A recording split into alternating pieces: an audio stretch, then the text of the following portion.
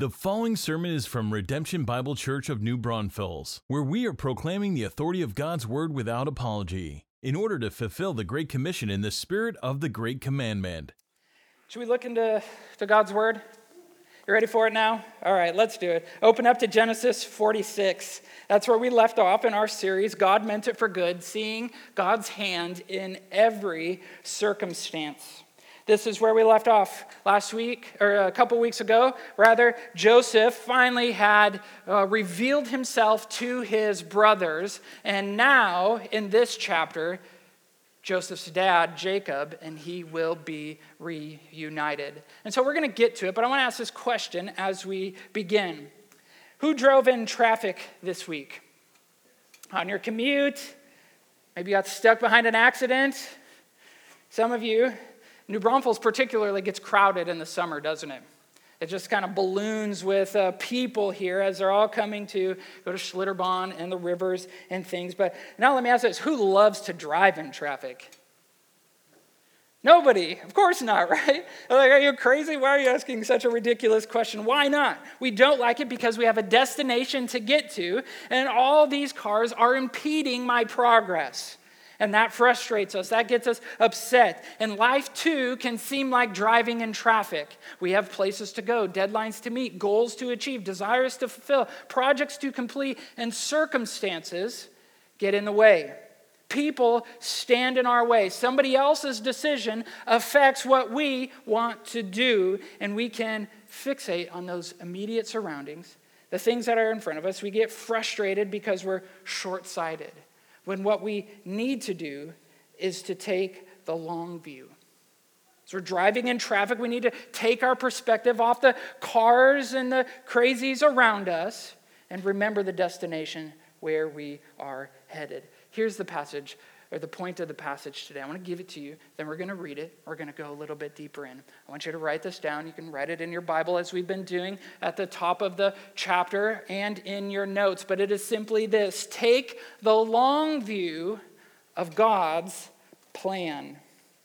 Take the long view of God's plan. And this helps us understand our passage. I put it before you so you remember. So it'll help filter in as we read it. This family, as I said, is finally being reunited after 20 years of separation. Jacob, the dad, will see his son Joseph, whom he has thought dead for 20 plus years. And for 9 chapters, God has been providentially orchestrating these events leading to this reunion and the preservation of this promised family throughout a devastating famine. He's taken the traffic, the congestion, and he's created a pathway through it to get to this place. Let's read it now. Genesis 46 says this. So Israel took his journey with all that he had and came to Beersheba and offered sacrifices to the God of his father Isaac. And God spoke to Israel in visions of the night and said, "Jacob, Jacob." And he said, "Here I am." Then he said, "I am God, the God of your father. Do not be afraid to go down to Egypt, for there I will make you into a great nation. I myself will go down with you to Egypt, and I will also bring you up again, and Joseph's hand shall close your eyes." Then Jacob set out from Beersheba. The sons of Israel carried Jacob their father, their little ones, and their wives in the wagons that Pharaoh had sent to carry him. They also took their livestock and their goods, which they had gained in the land of Canaan, and came into Egypt. Jacob and all of his offspring with him, his sons and his sons' sons with him, his daughters and his sons' daughters, all his offspring he brought with him into Egypt. Now these are the names of the descendants of Israel. You ready for this? We're going to read it. Who came into Egypt? Jacob and his sons, Reuben, Jacob's firstborn, and the sons of Reuben, Hanok, Palu, Hezron, and Carmi. The sons of Simeon, Jemuel, Jamin, Ohad, Jachin, Zohar, and Shaul, the son of a Canaanite woman. The sons of Levi, Gershon, Kohath, and Merari. The sons of Judah, Onan, Shelah, Perez, and Zerah. But and Onan died in the land of Canaan. And the sons of Perez were Hezron and Hamuel. The sons of Issachar, Tola, Puva, Yab, and Shimron. The sons of Zebulun, Sered, Elon, and Jaleel. These are the sons of Leah, whom she bore to Jacob and Paddan Aram, together with his daughter Dinah. Although his sons and his daughters numbered, altogether his sons and his daughters numbered 33. The sons of Gad, Ziphion and Haggai, Shuni, Ezbon, Eri, Arodi, and Areli. The sons of Ashner, Imnah, Ishva, Ishvi, Beriah, with Sarah their sister. And the sons of Beriah, Heber and Malchiel. These are the sons of Zilpah, whom Laban gave to Leah his daughter, and these she bore to Jacob, 16 persons. The sons of Rachel, Jacob's wife, Joseph and Benjamin. And to Joseph in the land of Egypt were born Manasseh and Ephraim, whom Asenath, the daughter of Potiphar, the priest of On, bore to him. And the sons of Benjamin, Bela, Becher, Ashbel, Gera, Naaman, Ehi, Rosh, Muppim, Huppim, and Ard.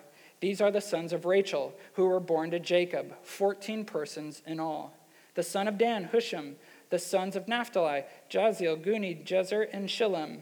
These are the sons of Bilhah, whom Laban gave to Rachel, his daughter, and these she bore to Jacob, 7 persons in all. All the persons belonging to Jacob who came into Egypt were his own descendants, not including Jacob's sons' wives, were 66 persons in all. And the sons of Joseph who were born to him in Egypt were 2. All the persons of the house of Jacob who came into Egypt were 70. He had sent Judah ahead of him to Joseph to show the way before him in Goshen. And they came into the land of Goshen. Then Joseph prepared his chariot and went up to meet Israel, his father, in Goshen. He presented himself to him and fell on his neck and wept on his neck a good while. Israel said to Joseph, "Now let me die, since I have seen your face and know that you are still alive."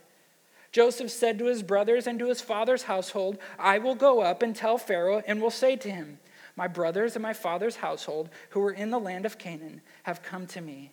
And the men are shepherds, for they have been keepers of livestock, and they have brought their flocks and their herds and all that they have.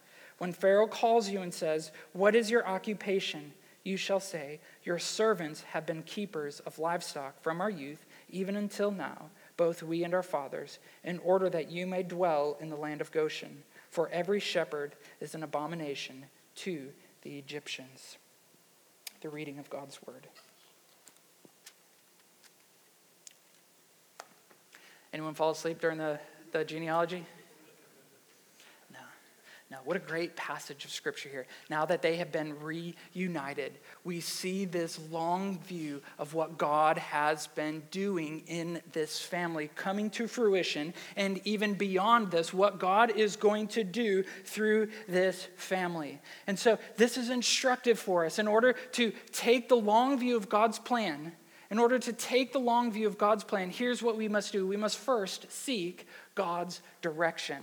We must first seek God's direction. Did you notice this in the first 7 verses? Here, Israel, which it kind of goes back and forth. Did you catch that? Israel and Jacob are the same person. Israel is Jacob's covenant name. Jacob is just his birth name, but God gave Jacob this name, Israel, as a sign of the covenant, that he was part of God's chosen family that the promise would be given to and passed down through. So Israel takes his journey. Now, remember the backstory here. A couple weeks ago, we saw that the brothers were introduced, that Joseph, too many J names, Joseph revealed himself to his brothers and sent them back to the family and told their dad that Joseph, your son, is alive.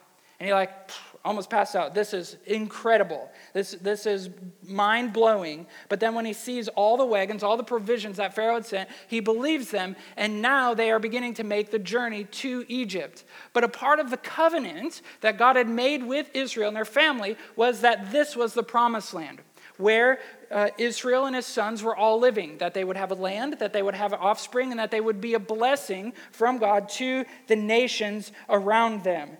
And so this is kind of a big deal for them to leave, especially Israel in his old age. He is an elderly man, so any sort of trip to leave is not a great idea. So what does Israel do? He seeks God's direction. And it's important for us to note here where he goes, to Beersheba. You can actually go there. It's still a place. I've been there back 11 years ago now, in 2007, I went to Israel. It's in the southern part of Israel, in the place called the Negev, or the wilderness, the desert of southern Judah. And there is a well there. Beersheba means well of seven, or well of oath. Be'er in Hebrew just means well. Sheba means either seven or oath. And so you can go there, but it's significant. It was a strategic place because what is the most important resource in a desert-like climate? Water. And so a well is a very important place, especially if you are in the agriculture business. And so this came into their family way back in Genesis 21. It was really the first land that Abraham purchased in the whole promised land. He had come and dwelled there, but in this whole scene in Genesis 21, with Abimelech, a Canaanite leader of that time, he purchased that for 7 lambs. This well here, that's why it's called the Well of Seven, or the Well of Oath, and they made this oath that this belongs to Abraham. And it's there, not only does he purchase it, not only is it a strategic place physically, because of the water that is there, but it is also a strategic place which God meets with his people. God meets with Abraham there. Later in Genesis 26 then, Abraham's son Isaac goes and he lives there and he meets with the Lord. The Lord appears to Isaac, reiterates the covenant, subsequently passing it down through Isaac, and then it is there that Isaac leaves, departs in search of a wife in chapter 28. When he goes to marry his wife, Rebekah. And now decades have passed since then, but now this next generation, Isaac's son Jacob, returns to this place that God has met with his father and his grandfather, seeking God's direction before he leaves the promised land, going to Egypt. And so God, what does God do? He speaks to him in a vision of the night, repeats his name. Look at verse 2 with me, and he says, "Here I am in return." And in verse 3 and 4, he tells him it's okay to go. He speaks directly. And interesting enough, in our passage, in our series here, Genesis 37 to 50, this is the only time that God directly speaks. All the other places, God is just at work providentially, moving, orchestrating events in their life. God is clearly with them. The Lord is near to Joseph and his brothers and his dad. But here is the only time in this Toldot from Genesis 37 to 50 where God directly speaks and is giving Jacob permission to leave. The last time God spoke to Israel directly was back in chapter 35. Before our Toldot, before all this, when he gives Jacob his new name, Israel. And so now he's here seeking God's direction. God in his kindness appears, says, I myself will go down with you to Egypt. Isn't that what he wants? God's presence? Do we want to go anywhere where God is not at work? Absolutely not. And so he goes, and only after this, then, what does verse 5? Then Jacob set out from Beersheba. God gives him permission. God gives him the direction that he's seeking for, and he heads down and he takes all his family, sons, grandchildren, all the offspring he takes with him. You know, I just told you that we had this 18, maybe 19-hour journey to and from Wisconsin. It was a little crazy, and we sought direction on which way to go when we go there. Y'all do that? Y'all have a GPS or use Apple Maps, things like that? You ever use Waze? You familiar with that? W-A-Z-E. If you haven't used it, highly recommend it. Especially if you have like driving around Austin, other places with traffic, I would highly recommend it because it's kind of an open forum thing. And so people can, as they're driving, they can report police, so you know when to slow down. They report congestion, they report these things. And based on the data that non-drivers, passengers, if you're driving, you don't be texting, putting stuff in there. But you can report that, and based on those things, they will reroute you and all that. Well, a few times, we were actually using our iPhones with our Apple Maps and with Waze, and you can actually have them both going at the same time, and then it's like this little competition. They tell you, Apple Maps is like, about 2 seconds faster, and they'll say, proceed ahead, or 2 miles exit, and then Waze will come along and say, in 2 miles, you'll exit up here, or if it's in traffic, then one's telling you to go one way, and one's another way, and we were using my wife's phone, and her Apple Maps is set to like this British dude voice, and then you have this, like the female secretary voice that Waze uses. And Man, when you're driving, it's all kinds of confusing. Who's telling me where to go? But we seek direction as to where we go. Now, our GPS tools, are they all-knowing? No, they're not all-knowing. They're very helpful, aren't they? Sometimes they lead us astray. Sometimes I'm a little skeptical, and I think I know my way around a little better, and usually doesn't go all that well for me. But you get the perspective, right? You get the illustration here. And this, beloved, is for us. As we need perspective, as we find ourselves in places where God is calling us to do something, as we have major decisions before us, and even just minor decisions before us, where to work, where to live, should we make this purchase, should we get involved with this thing, should we put our kids in this club and get them involved in this sport, as we do that, we need to keep the long view in front of us, and we do not proceed until we have sought God's direction.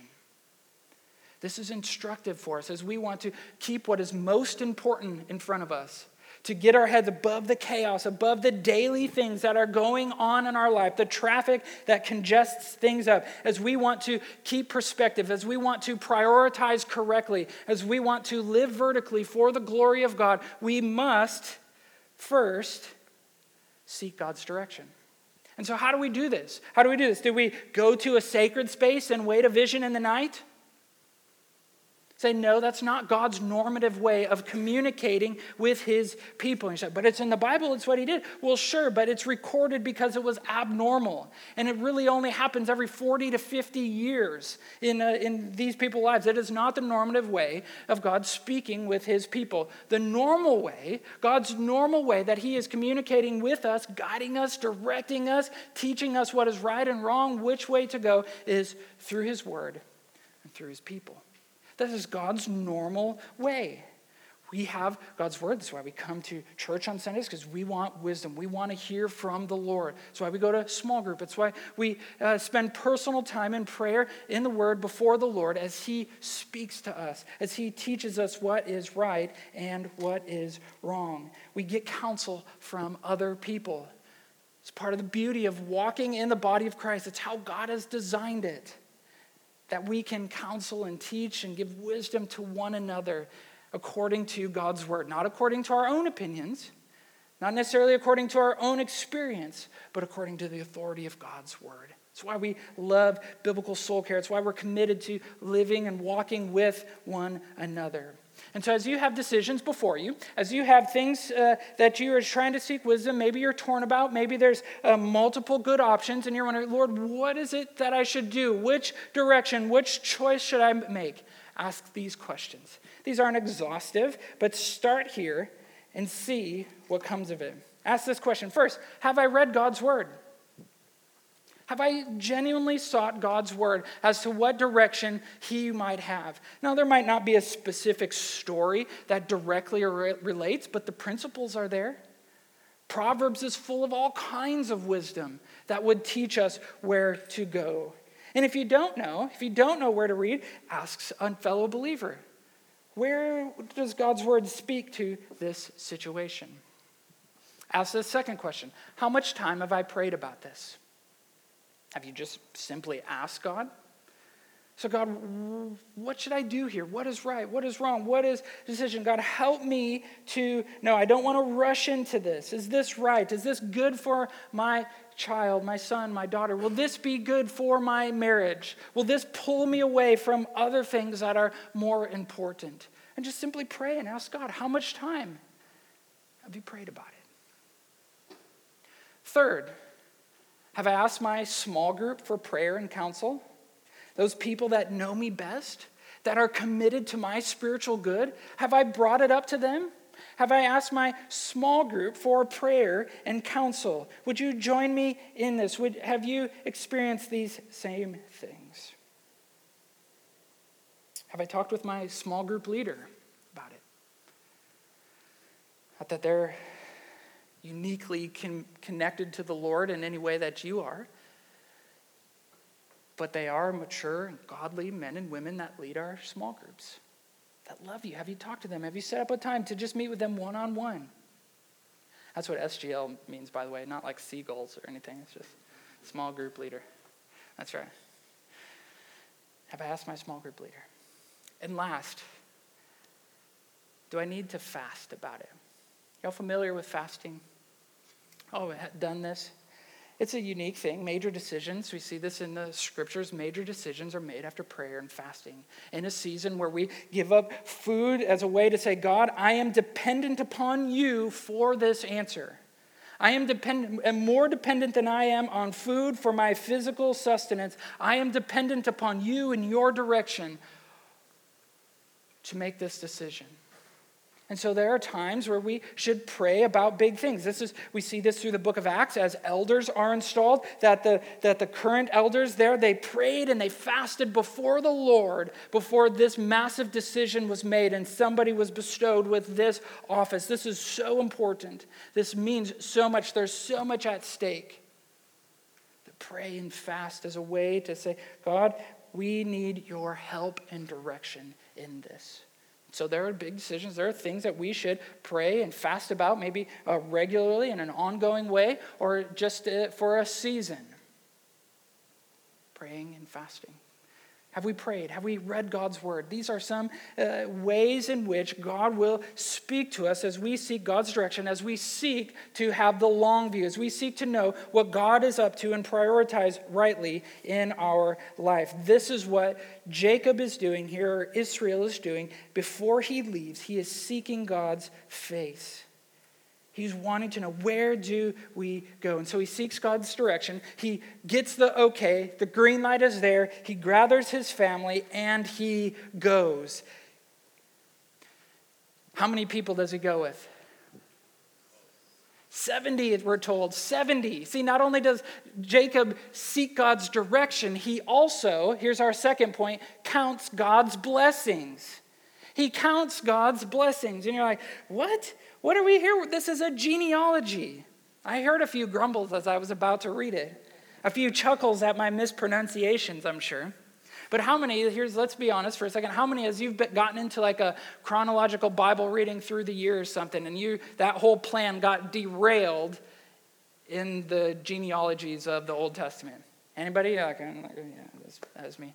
That's right. How many of you, when you get to portions like this, you just kind of read over it? You're just like, all right, it goes all the way down there, skipping to verse 28. Yeah, we do that. But I hope to, just in a bit, I read it on purpose, but I hope to give you a little help in this. But why is it here? Why is it in the midst of this section? We have this narrative, this story. He meets with God, and then these 20 verses of names, and then goes back to their meeting. Why is it here? Especially because it's different than the Toldot's. Now remember, in the book of Genesis, there are 10 sections. All right, 10 sections, 10 episodes that begin really with genealogies. And these are the generations of blank. You remember that back in 37 when we began, that's how it started. This is the generation, or these are the generations of Jacob. And then it lists out some people, and then there's a whole narrative. And so Moses, as he's writing this book, uses that as the break. It's like as you're reading a book with chapters, that's his way of saying, okay, next chapter in the story. That's why we began in 37, because it's the last chapter of the book of Genesis. But this is not one of those. This is a different genealogy. And so why is it here? Is it just to give us some name ideas? I mean, those of you that are your family's still growing, you're looking at this and maybe, Cade's like, Hoop'em Hennessy, that'd be a good name, huh? That's right. Yob, Ard, some of these names are pretty cool. The wives are saying, don't get any wise ideas, right? No, it's not just here. Is it just here for historical reasons? I mean, there's some pretty cool things here. As you read through this, the names that are listed here, verse 11, the sons of Levi, Gershon, Kohath, he's the ancestor of Moses. As you keep reading, you'll find that Moses will come from Kohath's line. Is it just there for that? There's some connections here. As you read through it, it doesn't necessarily come out as much in our English, but look at verse 12 then. There's this, he says, the sons of Perez were Hezron and Hamuel. And that just little word there, it's unique from the rest of genealogies. That's something, when you're reading through a genealogy, look for the abnormalities. Look, because there's usually like a cadence.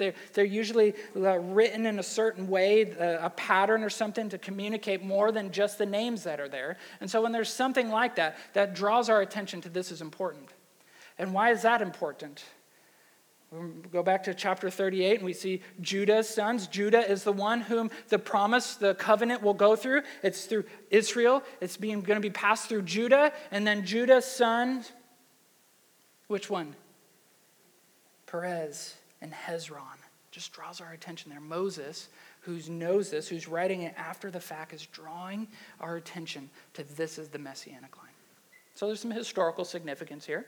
There's historical importance as this family tree is growing, and as especially Hebrew or Israelite readers would read it throughout the generations, they can see these things going. But it's bigger than that. It's bigger than that. All of these names here is proof of God's faithfulness to his covenant. The reason that this is included in this passage, the reason that this breaks up the narrative, is to give proof that God has been faithful to his covenant of offspring. Just 2 generations ago, it was Abram and Sarai, old people with no kids, and God made that promise. And then they had how many children? One son, Isaac, who then had a couple sons. And now, just a few generations later, that family went from 3 to now 70. Is God faithful or what? And the Israelite readers seeing this would know that when they left the Exodus then, generations later, when they were leaving and after a whole bunch of things happened throughout between this passage and then their slavery in Egypt just a few generations later, and then their departure and going through the Red Sea and all that, and they moved back to the Promised Land, they are by some estimates 2 to 3 million strong. Is God faithful to his promises or what? And so it draws our attention here as we read this genealogy. It is here to point out God is faithful. See, we can too easily fixate on the negative things, on the chaos around us, on the traffic around us, but we need to trash those things and we need to count our blessings. Count our blessings. That is what Moses is doing here. He's counting all of these names of God's faithfulness. What an instructive thing for us. Even in the midst of our circumstances, as we're trying to keep our eyes on the Lord, to take our eyes off all the negative things, all the chaotic things, all the circumstances that are beyond our control, and to count God's blessings. Are you familiar with this old song? Maybe some of you grew up singing it. Do you remember the song, Count Your Blessings? The Gaithers used to sing it. Here, let's listen to it for a second. I heard some of you singing along with it. Some of you know that song? Did you maybe grow up singing that?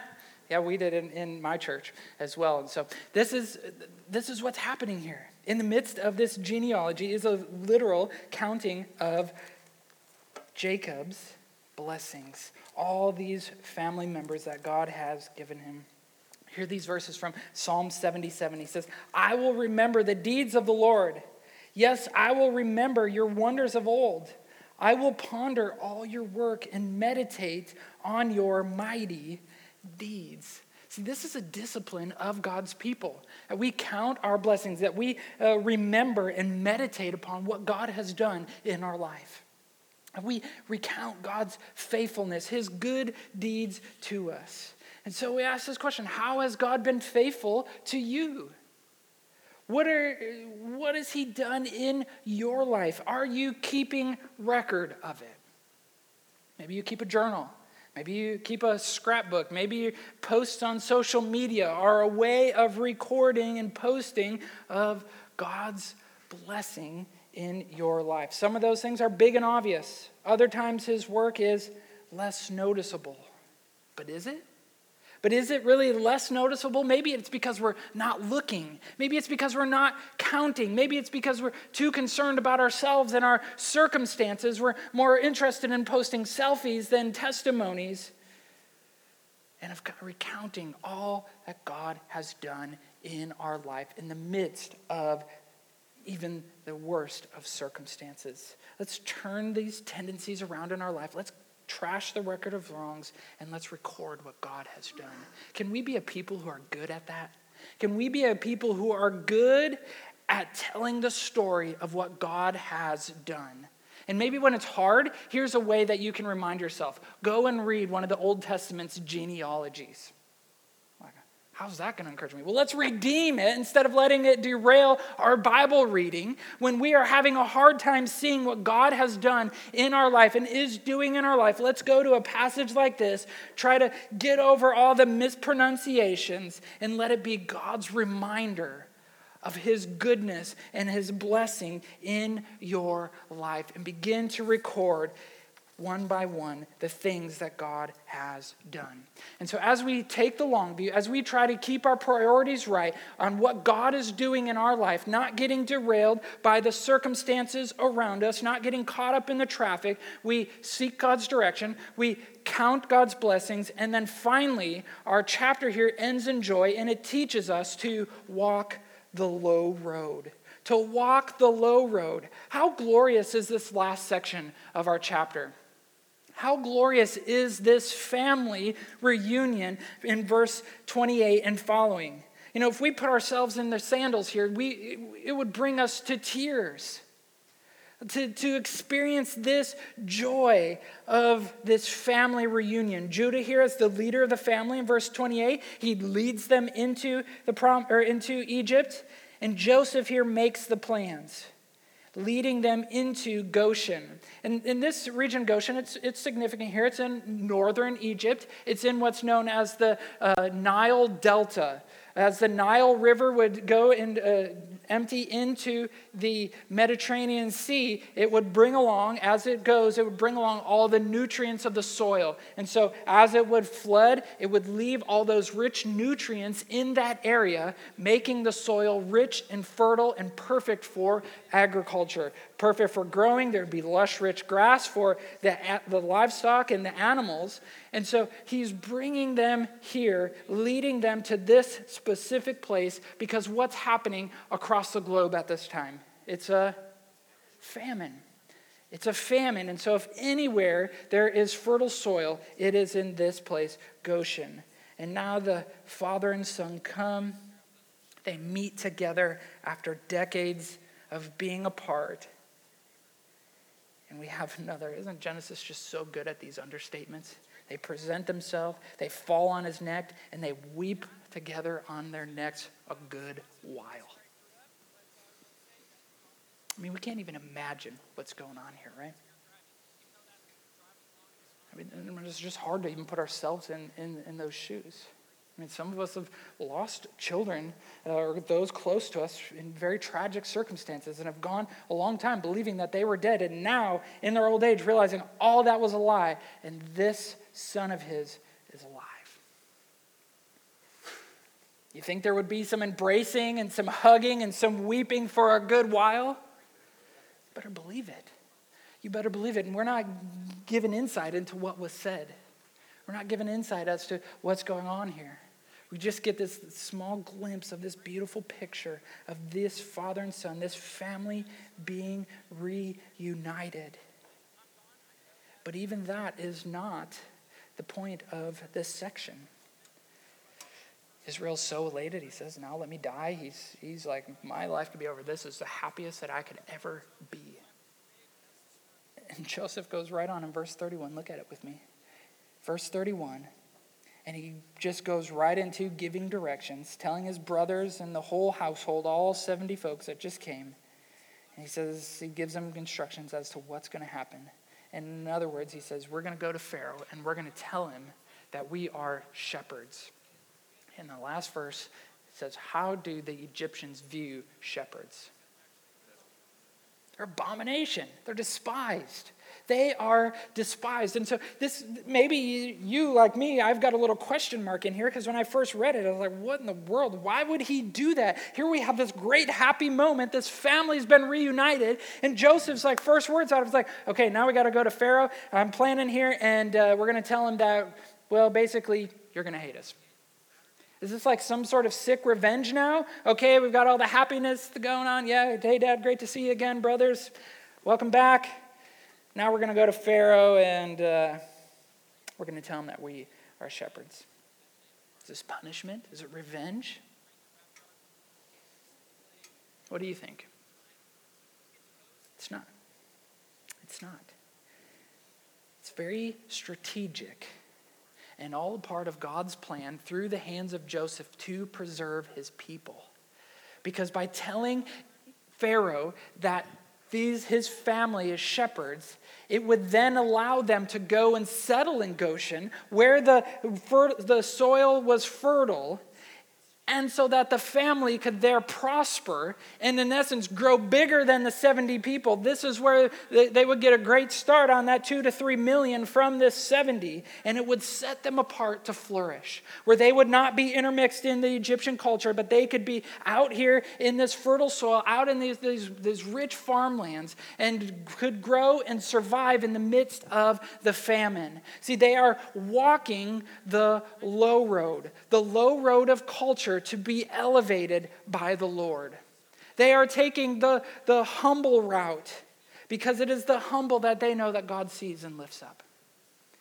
And as we take the long view, it always goes via the low road, where we as God's people, we are humble in nature, that we are not seeking the spotlight, where we are not clamoring for attention and trying to climb the ladder as quickly as we can. And now this doesn't mean that we're not ambitious. Is Joseph very ambitious here?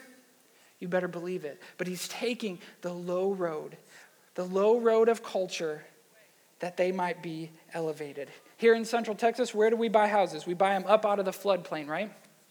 Because when it floods, it floods. And so we buy a house that's high up because we know this fundamental truth, that water always finds the lowest place.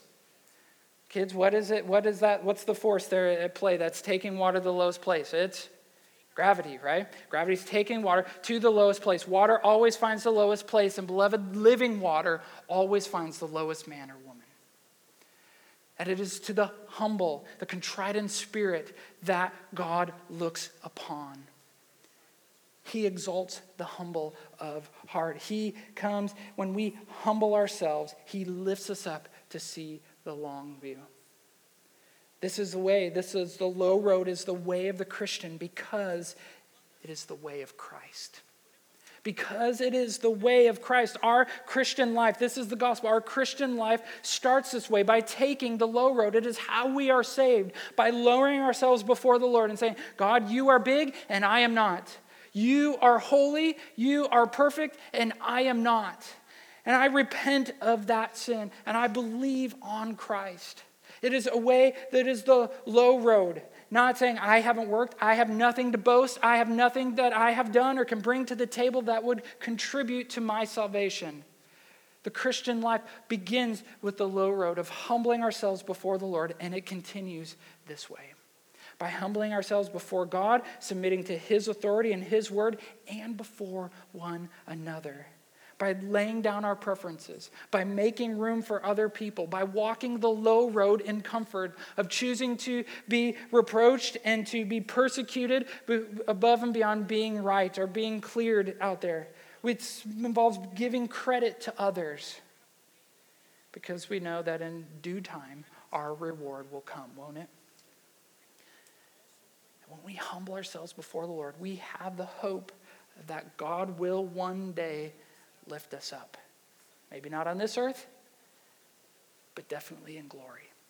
The hope of glory that we as Christians have. We walk the low road. Sometimes we don't know what that means. Sometimes we don't know what that involves. And I'm not saying that we just are beat up and we just become doormats. But we choose to walk the low road above, looking for the spotlight. Christ did this. He walked the low road by leaving heaven to become man and live on earth and to die that horrible death that we might live, right? And he did it keeping the long view of redemption before him. He did it for the joy set before him, Hebrews said. And that's how he navigated the traffic and the chaos of living the human life. He was betrayed, he was beaten, but eventually he was reunited with his Father after accomplishing the salvation for which he came for his beloved. Amen? That's what God did. That's what God in Christ Jesus did by walking the low road. This is how we keep right perspective. This is how we walk through situations and circumstances that are difficult. This is how we walk through conflict, by keeping the big picture in sight. Seeking God's direction, counting our blessings, and walking the low road. And this ultimately, beloved, is what we remember and what we celebrate each time we take communion. And so we're going to close this time. We're going to close our service now. We'll sing after this, but we're going to take communion. And this is something, this is beautiful. As the worship team, you can come up and our ushers can get ready to distribute the elements. But all of these things, this was the long view. This is what Christ did on our behalf. This is what we remember. This is what we celebrate as we come to the Lord's table. Isn't God so kind to give us this reminder? Didn't God have the long view in mind as he initiated and instigated this reminder, knowing that we are a forgetful people? And so he gave us baptism as that initial ordinance to remind us of that we are united with Christ in his death, burial, and resurrection. And then as a means to remind us and to celebrate it in the ongoing nature of our life, we celebrate this through taking these elements. And so, Kate, let's bring the pulpit down here, and our ushers can come forward.